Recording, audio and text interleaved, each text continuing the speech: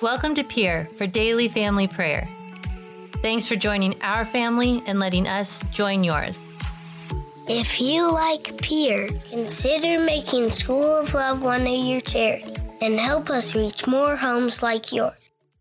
Well, in today's gospel, we continue on where yesterday's gospel left off. And Jesus and Peter, Andrew, James, and John, they leave the synagogue and they go to the house of Peter's mother-in-law because she's sick, and Jesus heals her. And as the town hears about it, they begin to come to the house of Peter's mother-in-law. Well, they wait till after sunset because it was the Sabbath. And as the Sabbath ends, they all begin to come sick or bring their sick. And Jesus heals, probably well into the night, everyone who comes. Their sickness, their disease. He casts out evil spirits. Then early the next morning, he wakes up and he goes to pray in a quiet place. And the disciples come looking for him. And they're like, hey, everybody's looking for you. Well, of course they're looking for him. But he says, we have to go on. Let's go to the other villages that I can preach there also. For this purpose I have come. For this purpose I have come. In the Gospels, there's times when Jesus leaves a place or leaves a people who are in great need.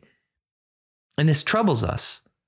But we shouldn't really worry because in reality, Jesus loves everyone and he always does what's best for people.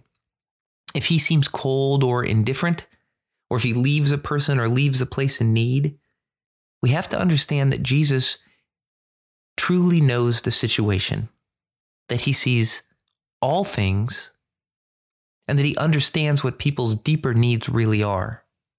For one little example, the non-Jewish woman that's begging Jesus to heal her daughter, and Jesus at first doesn't answer her, Jesus not only ends up healing her daughter, which of course he wants to, but in the process, he masterfully challenges her and makes her admit that she's in the wrong religion.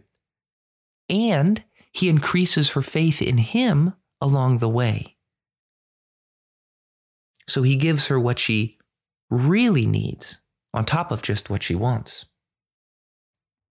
So there's a difference between Jesus' ultimate mission and his public ministry. Jesus' mission is to reconcile the world to God by saving all of us by the forgiveness of our sins. His mission is for all, but his ministry is different.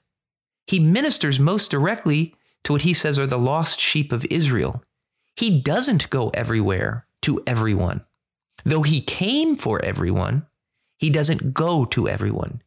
He saves the world, including those he leaves behind.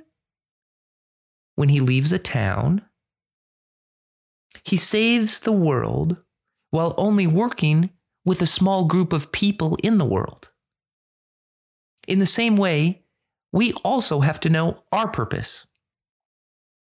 Our gift to the world is mostly given by faithfully working in our little area. Our family is our primary ministry. It comes before volunteering, before church retreats, even before ministering to our extended family or many relatives.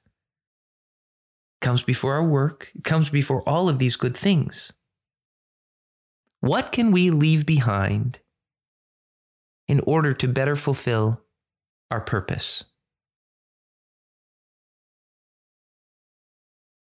One special note. The point on our families as our primary mission, it's especially true for spouses and parents. Children who have this mission now will learn their own individual missions more particularly later in their lives.